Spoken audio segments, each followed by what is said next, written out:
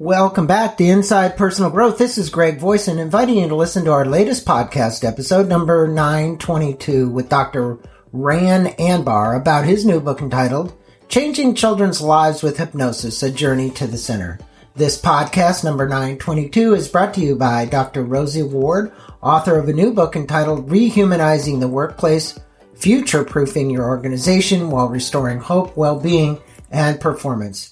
If you want to know more about Dr. Rosie Ward, her programs, and her new book, please visit her website at www.drrosieward.com. That's www.drrosieward.com.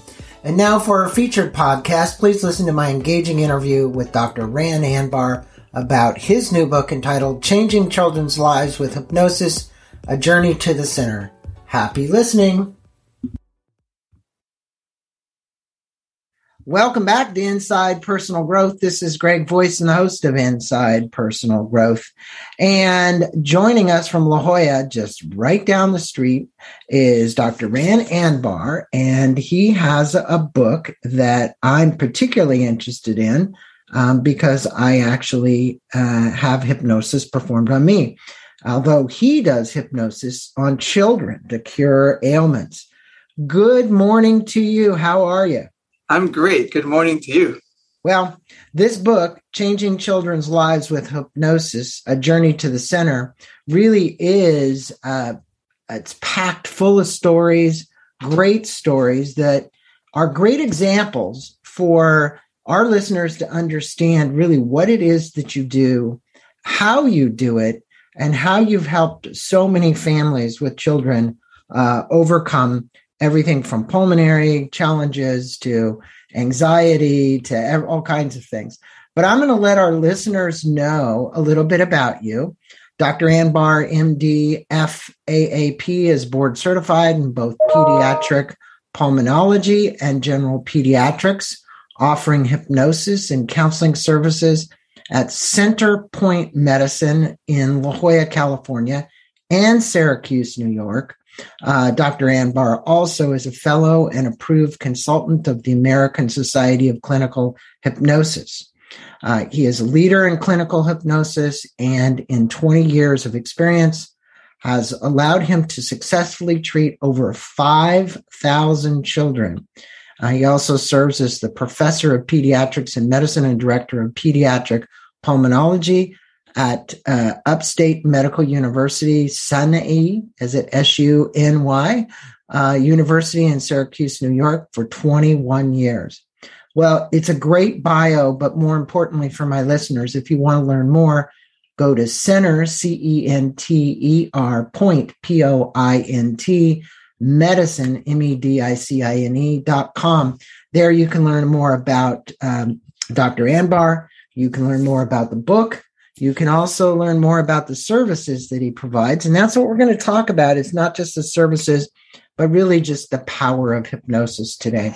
If you would, please tell a little bit about your story as a pediatric pulmonology treating children with pulmonary disorders and your reason for embracing hypnosis as a method of treating children with pulmonary disorders and other diseases. Because it's not a normal transition for a regular MD to say, okay, I'm going to embrace hypnosis. We were talking about Steve Berman, the gentleman that I go to that's right here in Del Mar.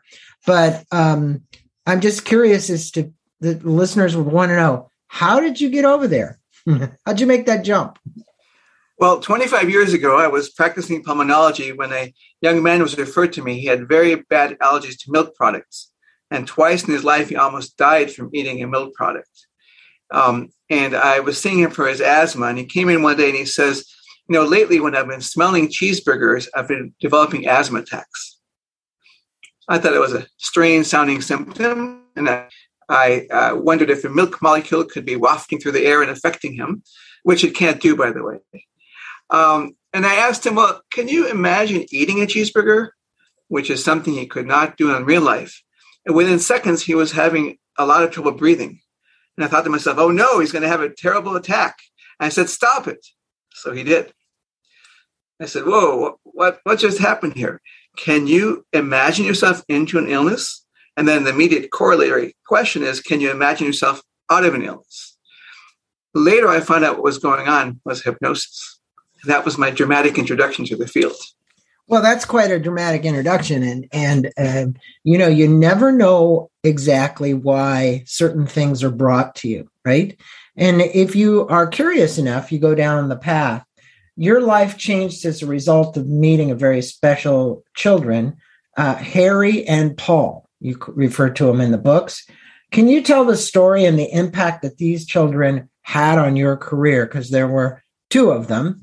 And I think the listener would like to know the story and the impact. Sure. Well, Harry came first. Harry I met when I was 16 years old. I was volunteering at the Children's Hospital at Stanford. And he was 12.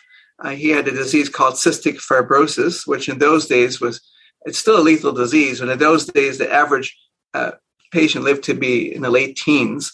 It's a lung disease that causes a lot of mucus that damages the lungs. And because of Harry, I ended up going into medicine and becoming a pulmonologist. I wanted to find a cure for cystic fibrosis. He was an early guide for me. Paul is the young man with a cheeseburger allergy. Okay. And, he asked me, I wanted to send him, when I recognized he was doing hypnosis, I wanted to send him to a psychologist who would teach him hypnosis, figuring if he could learn how to control his mind, it might help his health. He didn't want to go see a psychologist. He said, I'd rather work with you. And I said, that's nice, but I don't know anything about it. And he said, I don't care, teenager. So I went to my friend, Dr. David Keith, who was a psychiatrist upstate, and asked if he could back me up. And he said he would. And that's when I started learning about hypnosis. I read a lot about it, and then I practiced with Paul for a good year. And a lot of the things I talk about in the book started off with Paul. I should tell you that Paul tragically died a year later as a result of exposure to a milk product. And after his death, I went to his family's home and I spoke with his parents, and I told them that Paul's work will be my work. Paul wanted to be a pharmacist and help people. And my work with hypnosis is a testimony to Paul. And the book is dedicated to him. Well, again, you've had these crossings in your life and people that have come into your life, which, Joseph Campbell's story about, you go out and you journey, and the journey basically takes you and you find somebody and there's a career change path or something happens, and you get help along the way. And in your case, you got a lot of help. And, my best friend's daughter-in-law, you were speaking of Stanford and cystic fibrosis, had cystic fibrosis, still does. But Stanford did a double lung and heart transplant on her. And I ran a campaign to help raise some money to help the family. And I didn't know that even was something that anyone could do. And she today is still alive and running triathlons and doing everything pretty normal, and had a baby and a child. And it's a phenomenal story. Although the symptoms now are coming back again. It's starting to slowly creep back in. So, CF is a tough disease to fight. And as you said, life expectancy is shorter than normal. But, to actually get a double lung and heart transplant at Stanford, wow, I just was blown away. Well, to update your listeners, in the last 30 years, in the major part of my medical career, cystic fibrosis therapy has advanced a great deal. There are now drugs that are almost curative. And really? So the average person these days lives into their late 40s. Yeah. And children who are born with it now could have a normal life expectancy because of the advances in the field. So I don't want to leave a misimpression from the early 70s. And now in the 2020s, we're doing much, much better in treating that disease. Well, you're saying that they can get these drugs and take them for a lifetime. And the reality is, if they start them early enough, it can extend their life expectancy quite a bit, or maybe even normal. Right? Correct. Yeah. It is really a testament to our medical community and the drug companies and everybody who are doing this intensive research We live in unprecedented times that way, and I want to state that because I have a son who has chronic myelogenous leukemia and started on Gleevec, and if it hadn't been for Gleevec, now Sprycel, and he's now had it 22 years and has lived with leukemia for 22 years with those drugs. So pretty interesting what these drugs are now doing to treat these chronic conditions. Yep.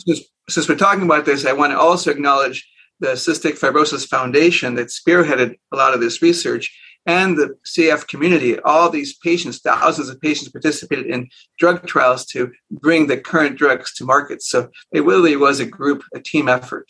Yeah, it always is, and there has to be people willing to be part of that, those trial drugs. And you mentioned that hypnosis is nearly as old as the history of civilization. You say part of the global spiritual and healing traditions dating back to ancient Egypt, Persia, China, India, and Rome. Can you explain why hypnosis is so effective at tapping into the subconscious, allowing us to reprogram our thoughts? Well, what hypnosis can do many things. One of the things you could do with it is to park your conscious mind in a calm activity. And by so parking, the subconscious is better able to express itself. And the subconscious can express itself in many different ways as well. It can express itself in thoughts. It can express itself in imagery. It can express itself in feelings. And all of the long history of hypnosis involved different ways of allowing the subconscious to express itself. Our conscious mind is fairly limited. We can't handle too much information. And the brain, the subconscious brain, filters and digests the inputs that we get and feeds it to our conscious brain in a way that we can understand. So hypnosis allows us to short circuit the system and to interact sometimes with the subconscious directly. Yeah, it is amazing. What are your thoughts? Maybe not for children, but in society at large, we're seeing people with PTSD and various diseases actually using microdosing drugs, in our case, let's say LSD, very, very small microdoses amounts, and they're seeing amazing results. I know Michael Pollan from the Bay Area, who's written all the books on health, wrote about it. We have lots of people writing about it today. Where do you stand as it relates to, high anxiety, PTSD, psychological disorders, which are totally debilitating for somebody to maybe take that kind of therapy? So I'm not an expert in this, but I'll tell you my viewpoint is this. I think that psychedelics and certain drugs do the same function as hypnosis. They park the conscious mind. That's what I thought. And I think, for example, the hallucinations that can accompany psychedelic experience, I think, come up from the subconscious and through the subconscious. And you become more aware of them because your conscious mind is not filtering them out, or they're not filtered out before it gets to the conscious mind. I have the belief that the subconscious mind can tap into realms beyond ourselves. Mm-hmm. And when we do use a psychedelic drug, you become more aware of those realms, which is why people have these amazing experiences and new perspectives following such an interaction. All that being said, I think if you're gifted at hypnosis, you can achieve many of those same results by without use of a drug. Well, I'm glad to hear you say that, because I actually believe that. There aren't many, a lot of people would be afraid to go down that path. And because of maybe the repercussions or after effects of the drugs and not knowing it, but to go in and get hypnosis, whether it's on your child or you, is a completely safe, logical way to approach this. And I can speak from experience. It works. It works in so many different wonderful ways. Now, you state that the physical and the mental health are deeply interwoven. You've said that. How do you determine when you will use hypnosis as well as more conventional methods, including drugs, to treat patients? Or is it the standard protocol in most of your cases to combine, let's say, a drug for something and hypnosis. So if this child happens to be on a drug, are we keeping him on the drug, or are we trying to actually get him off of that, him or her, off of the drug, and have hypnosis basically cure the condition? So that's a complex question because the answer will vary depending on the situation that the patient is dealing with. And this is why I think it's important to state here that whoever is doing hypnosis with you should either be an expert in treating the condition they're working on without use of hypnosis, or they're working in conjunction with, let's say, a physician who understands the condition well. Because you don't want to treat someone with hypnosis if a medication is better, and you don't want to treat somebody with a medication if hypnosis is better, but you have to be an expert to be able to guide that. I should back up just a moment. We've talked about, you've mentioned doing hypnosis on people. Hypnosis is done with people. I love that. All hypnosis is self-hypnosis. Okay, got it. Okay. And just to we haven't talked really about misconception. I want to spend a moment talking about that. So people hear hypnosis, they think, oh, some magician is going to make me cluck like a chicken and some evildoer will control my mind. Yeah. And that's all fake. Yeah. That is not what hypnosis is. No. All hypnosis is self-hypnosis. The only one in control of your mind is yourself. Hypnosis can help you better control your mind, which is what we're talking about. In terms of your question about how do I decide whether medication or hypnosis is necessary, depends, again, on the medical condition. So, for example, there's an entity called vocal cord dysfunction in which the vocal cords shut off or close off when you're trying to breathe in. It's very hard to breathe. Yeah, you had an example of a girl who was a runner that we're going to get to, actually. It's one of my questions. But her case was extreme. Correct. And what was extreme is what the physicians did to her was extreme because they tried to cure her with medications. And for vocal cord dysfunction, which happens because you're stressing yourself out too much, medications don't work. And then they tried to cure her by taking out her tonsils. And then they wanted to inject her with Botox, because of Botox. And that's all so unnecessary because for that kind of condition, using hypnosis to teach her how to relax was curative. In the case of a child with asthma, as an example, sometimes medications are very much needed to control the asthma, but teaching a child how to relax can also control the asthma, sometimes better than even the medication. Mm-hmm. In fact, there's a hypnotic technique involving imagining the very first time you had trouble breathing and teaching a younger version of yourself to not to panic at the time you couldn't breathe from the first asthma attack. And sometimes that makes all your symptoms go away. So if you can do that, then you can actually take away medications. In other cases, let's say somebody with cancer, they need their chemotherapy or they need their radiation therapy. But hypnosis can be very helpful in helping them cope with the discomfort of the illness or discomfort of medical procedures. So in that kind of patient, you'll want to use both medication and hypnosis. And finally, there are patients that you wouldn't want to use hypnosis for. Somebody who comes in with a headache and has never really been worked up by a physician should be seen by a physician first. Maybe they have a brain tumor. Using hypnosis there would be malpractice. It would be very bad because you might delay the diagnosis being made and the patient could even do very badly. So that's why you need to know what you're doing when you're using hypnosis for medical issues. Well, look, the suggestive thoughts that a hypnotist, let's say, puts a patient under is extremely powerful enough to, as you said, mitigate some of these challenges associated with pulmonary conditions and other conditions. And I totally believe that. And I think that, the follow-on treatment, if the hypnosis works, is a long practice. This is my personal commentary of meditation, because it works so well at calming the whole body that it would be good. Now, you list in the book clues that suggest a child's emotion may be related to their physical symptoms. Can you tell us what some of those signs are and what a patient or a parent might want to look for in their child as far as the list? You put a list in the book of those.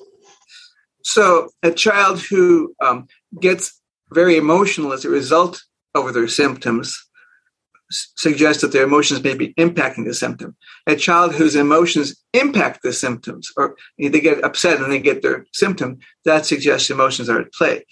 As symptoms that tend to stop when you fall asleep are more likely to have emotions involved.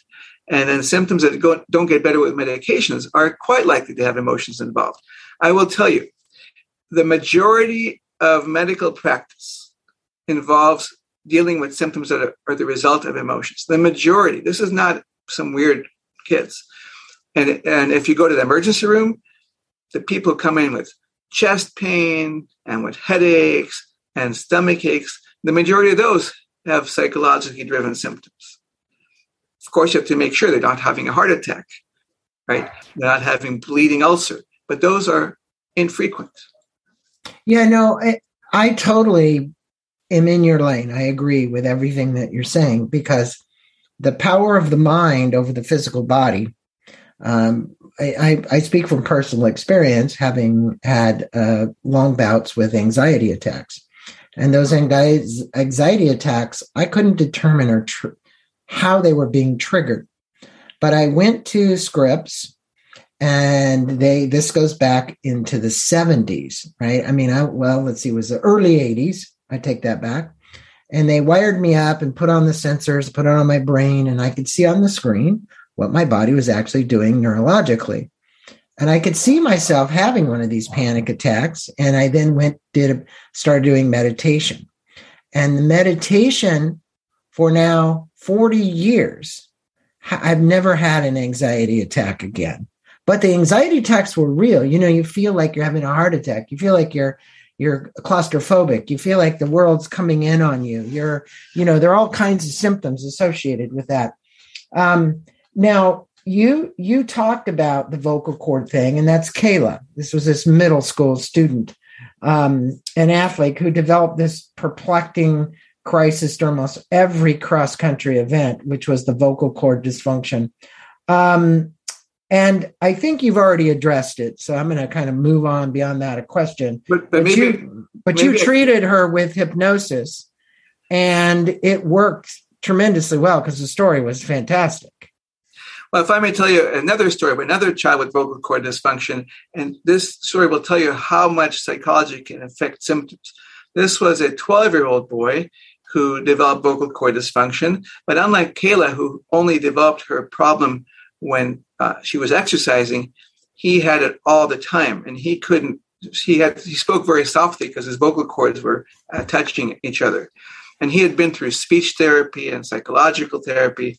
He came to see me. I taught him hypnosis, which is teaching him how to imagine relaxing in a safe place, imagining all of his senses, and teaching him how to calm down. And typically that's enough to treat vocal cord dysfunction. In his case, it didn't make much of a difference. He still was having trouble breathing. So then I taught him how to interact with his subconscious. And there are many ways of doing that.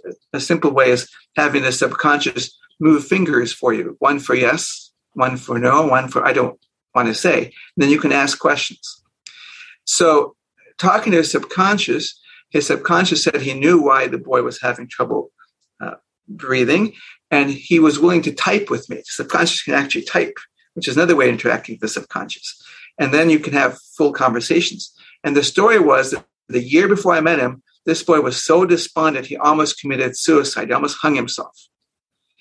And he didn't, obviously. But he couldn't believe how close he came, and he was feeling guilty about it. And the reason he had the vocal cord dysfunction is he was still guilty about almost having hung himself. When we talked through that, and I point out to him that this is a year later, he's overcome that, the vocal cord dysfunction stopped. His breathing became normal. But the next week, he developed blindness. He couldn't see. And the parents were quite panicky, but I brought him back in and I talked to his subconscious. Now, even though he was blind, he was able to see the typing. And the subconscious explained he made him blind so that he couldn't see hangers in his room and remember that he tried to hang himself. So we talked through that, and his blindness resolved. And the next week, he became deaf. Brought him back, talked to his subconscious. The subconscious said, well, he didn't want to hear things that will remind him of that he tried to hang himself. So we talked through that, and he could hear again.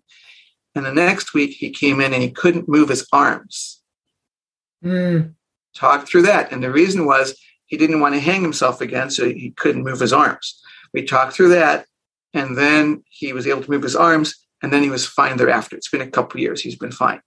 This case, which is not in the book, so you get a bonus here, illustrates how much psychology can affect symptoms, and sometimes how complex it is to unravel the symptoms. Most patients, fortunately, it's much simpler. 2/3 of my patients teach them to relax, and they're much better. But sometimes they're quite complex, like this young man, and it takes a while to unravel. You know, the state of the journey of a child from birth to adolescence is wrought with all kinds of challenges and so on. And I'm just wondering, because sometimes they say this is a call for attention. They're looking for attention psychologically, so it manifests in this ailment or whatever, so they can get the attention. I don't know what birth order. I'm not certain that makes any difference one way or the other. Do you have a comment about this whole journey from being born to going into adolescence, trying to get attention because you're either competing against siblings or something occurred along the way where a father or a mother just said you weren't enough, you were never enough? It seems to be an ongoing issue that I think it's a disease within society, right? I don't think it's that any of us, I should say that, not any of us, but a very small percentage of us, where we were just praised so much that we were always enough. So do you believe that some of that manifests as a result of that journey? And then it expresses itself in a disease where they can be noticed? I don't know. I think that can be the case. I would say to you, any psychologically driven symptom, which is many, many symptoms, has a reason for that. There's some benefit to the patient, or the patient expressing themselves in some way. Okay. So in the case that we've discussed so far, the girl who was stressing herself out and with sports and couldn't breathe was telling her, I'm worried about doing well in sports. The boy who couldn't breathe because he had almost hung himself is saying, I'm really having trouble dealing with the trauma of almost having hung myself. Right. But yes, there are children who develop symptoms because that's the only way they get attention. And sometimes it's not even selfish. Sometimes they draw attention onto themselves to get the attention away from their parents. I had a child once who came to me. I was the 5th medical center. He had headaches, chest pain, and stomach aches. And nobody could find a cause for these symptoms. When the last medical center sent him to me, said they knew I did hypnosis and they figured it was psychological. And I thought it was psychological as well, because stress causes all those things: headaches, chest pain, and stomach aches. And I told the parents, hey, let me teach your child hypnosis. If I'm correct that these are all related to stress, he'll get much better. And the child, I could tell, was interested. The parents said, we're both university professors. We believe in the mind-body connection, but we're not going to let you teach our child to do hypnosis. And they left. And I'm thinking, why would parents who have gone to 5 different medical centers not want me to teach their child how to help himself get better? And I could think of a few reasons. One reason is they would feel foolish because they'd been looking for so long. Another reason might be that they were having trouble in their marriage. And by focusing on the child's illness, it helped them cope with their trouble. Right. In that kind of scenario, and I've seen that in other cases, if the child may not get better either, because the child needs to play that sick role within the family. So it can get actually quite complex. So your counseling is not only with the patient, but it's with the parents of the patients as well, because you obviously are working with them along the way, correct? Correct. So family members often play a role in the patient. If I may, one time I worked with an 85-year-old lady, and the only reason I was working with her is she had habit cough, a pulmonary problem that resolves with hypnosis. Habit cough is a cough without a physical cause, and it can last for years, as it had in hers. And she was referred to me by her pulmonologist and asked, can I please help her? So I said, sure. So I met with her and I taught her hypnosis, and her cough improved.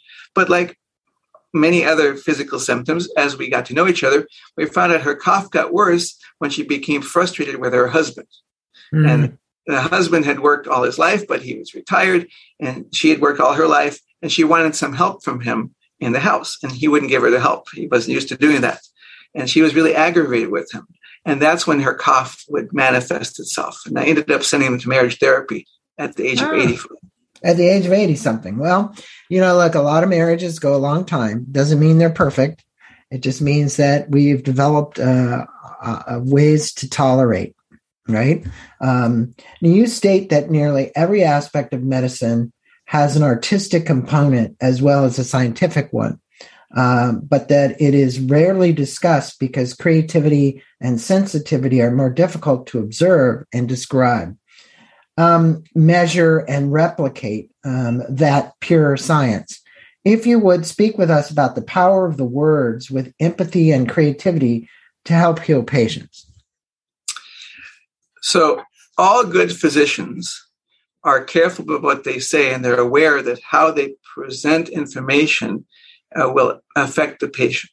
Yeah. So for example, if I'm going to put you on a medication and I say, hey, let's try this medicine and see how it works. If it doesn't work, we'll try something else. That's going to get one result from the patient, as opposed to, hey, let's do this medication. It's helped many of my patients. I believe it's going to help you. It's going to get a different result. Right. This kind of approach is not discussed in medical schools. Of course not. And it's not discussed by pharmaceutical companies. And yet is vital in terms of getting the best results for your patients. And that's just a small example. So when you learn how to do hypnosis as a clinician, it sensitizes you how to talk to people. So, for example, we will talk about when your stomach improves, then you can resume your life, as opposed to when your stomach stops hurting. Because when you say stops hurting, the patient hears hurt, and that makes the stomach feel worse. So just simple words like that can make a big difference. And how we talk to ourselves, same kind of thing. When you say, I'm afraid I'm going to fail my test tomorrow, you're more apt to do poorly than if you say, I would like to do well on my test tomorrow. Agreed. And that's actually the first lesson when I meet a patient, I teach them about the power of words. Well, this show is around personal development. And for years, I've done interviews with authors on everything from affirmations to mantras to meditation to whatever it is. And all of these tools, all of these processes, all of these techniques are to reprogram the mind such that the mind is not, in this case, kind of controlling the outcome. In your case, you're getting to the subconscious mind, which is being reprogrammed, and I love it. Now, you're aware that hypnosis works best when the children you treat have buy-in for what you're doing. And we just talked about this because of the way you say it. You use exercises to get them to experience the power of the mind. One example in the book was applied kinesiology. I mean, at least that's what I assumed. You said lift up your arm, push your arm down, associated with being strong or weak. Can you explain how this works and the effects it has on your patients? Because it is the power of suggestion. You tell me I'm push against my arm. I've had that done by numerous doctors. But yeah, tell us. So the demonstration we show is that the child puts out their arm, and I tell them to resist me. When they say to themselves, I'm weak, I'm weak, I'm weak, they become weak. When they say I'm strong, they remain strong. And when they say I'm not weak, they become weak as well. And then we discuss that the main word we use is what the mind focuses on. And then there's a corollary to that demonstration. I have them hold out their arm and I say to them, you're weak, and they get weak. And I say to them, you're strong, and they become strong. And then we talk about how they take other people's input in, and that affects their strength as well. And therefore, they want to surround themselves with positive people. And I will have the parent in the room for these demonstrations because the parent needs to learn how to talk differently to their child. Instead of saying, stop yelling, the parent might say, stay calm or become calmer. And then finally, I teach a child, you can block this effect. I ask them, how do you think you can block when I say you're weak? How can you block me? They pretty quickly figure out they can tell themselves that they're strong, and then they stay strong. And then I tell them, have you ever dealt with any bullies who made you feel bad? And they'll say, yeah. And I said, who's responsible for your feeling bad? And some of them will say the bully, some people will say me, and ultimately, yeah, you're responsible because you let it in. If you don't want to, you can block it, and nobody can affect you without your permission. And that's the first day lesson, which is a really powerful lesson. You mentioned applied kinesiology. I want to say a little warning for the listeners. What I've learned with this arm strength demonstration is that my beliefs as the practitioner affects the arm's response, even when I'm not aware of it. My subconscious belief can affect arm response. And I think one of the reasons applied kinesiology does not have the best of reputations is because people are doing like testing for food allergies. And they say, oh, you must be allergic to this food because your arm went down. However, what they don't realize is that if, let's say, a practitioner thought there might be an allergic reaction, they can cause the arm to go down without even being aware they're doing it. I learned about this myself when I had a medical student stand behind me, and I was testing out whether the arm gets strong or weak. What I expected is what the patient did, but it had nothing to do with what the patient was thinking. So I learned that's part of it. So to be careful when you use it. Yeah, very much so. And but it is used a lot by chiropractors and other folks to test for allergies or to test for muscle weakness or, but that is being used. But I totally concur that the words you use are so powerful, and the way in which a physician who wears a white coat speaks with a patient because he speaks from authority can actually have either a positive or negative impact on the outcome of that patient as the way in which they address that patient's conditions. So the little simple changes in the words that you used in your example were so important. And you speak about identifying your patient's pain and state that this becomes complicated with the fact that the emotional and psychological factors hold sway over the way pain presents itself. What are some of the techniques that you use to identify the pain, and how does this differ from conventional medicine and the tools that we use to identify the patient's pain? Well, the pain is subjective. So the patient's pain is defined by the patient. That's the first thing. So I'll ask the patient.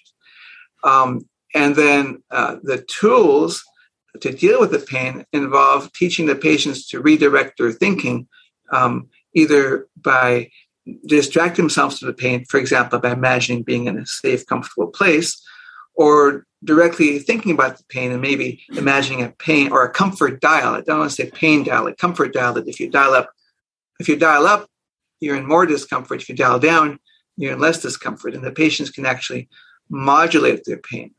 And before we move too far from the discussion about words, making a diagnosis can be harmful. Doctors make diagnoses because they're trying to figure out how to best treat you, and they can bill for the insurance company. But if you are told you have a certain diagnosis, some patients or many patients just take this to heart. This is what they claim it. They claim it. And they believe it can't be changed. Yeah. And that is so wrong. I fell into that same trap. One point, my doctor told me, you have familial hypercholesterolemia. You have high cholesterol. It's genetic. Great. Nothing I can do about it. Well, that's wrong. I learned later in life, after I lost a lot of weight, that my cholesterol became completely normal. Mm-hmm. So what I have is a familial tendency to high cholesterol, but that doesn't mean I can't do anything about it. And so too often doctors, by giving us a diagnosis, make us feel trapped into that diagnosis. Well, epigenetics, look, you can walk around and decide you're going to believe what he says or not believe what he or she says. And in your case, because you're a physician, you had the ability to rebuke that authority word about familial cholesterol conditions, And so I understand, because I came from a family with all kinds of things associated with cholesterol and heart disease and so on. But that doesn't mean it has to be you.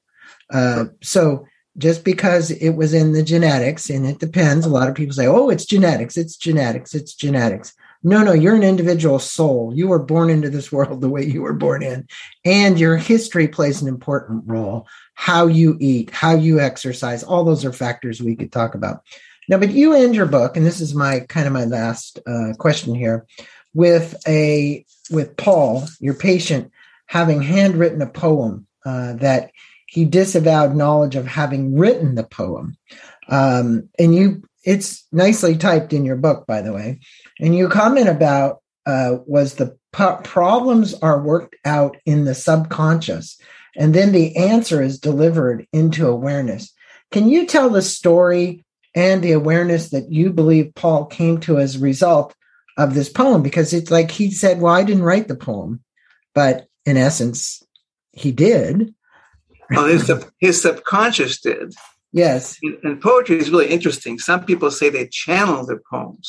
Yeah. The subconscious says it channels the poems. It says, I'm not writing it either. It comes from outside of me. Actually, a lot of great poets have talked about channeling poetry. So it's an interesting concept. Remember, I talked to you earlier about the idea that in our subconscious, we have ability to communicate perhaps with something outside of us. In Paul's case, the poem actually predicted his death. And we actually talked about it at some length.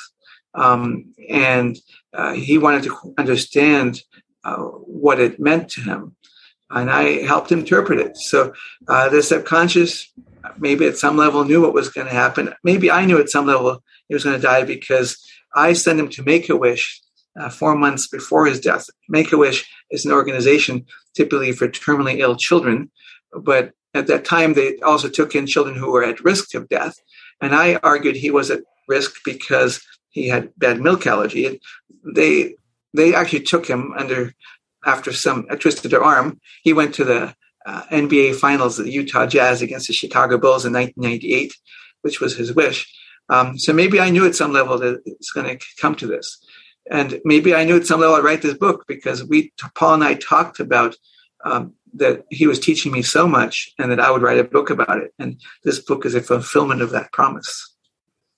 Well, it's a great way to kind of bring your book, bring closure to your book, I should say, because Paul did pass away, as you had mentioned. And the reality, though, is you can really see how you brought around the power of the subconscious mind. No matter what that was, that soul's journey had a start date and an end date, as all of ours do, and how you treat it in between is important. And I think what you're doing is so important for people to look for alternatives. Just because you're going to a pulmonologist for your child doesn't mean that you can't try something different. And what I'd encourage my listeners who are listening today to this is, at first, if you want, just go get the book. You can get it on Amazon. We'll put a link to it. Changing Children's Lives with Hypnosis.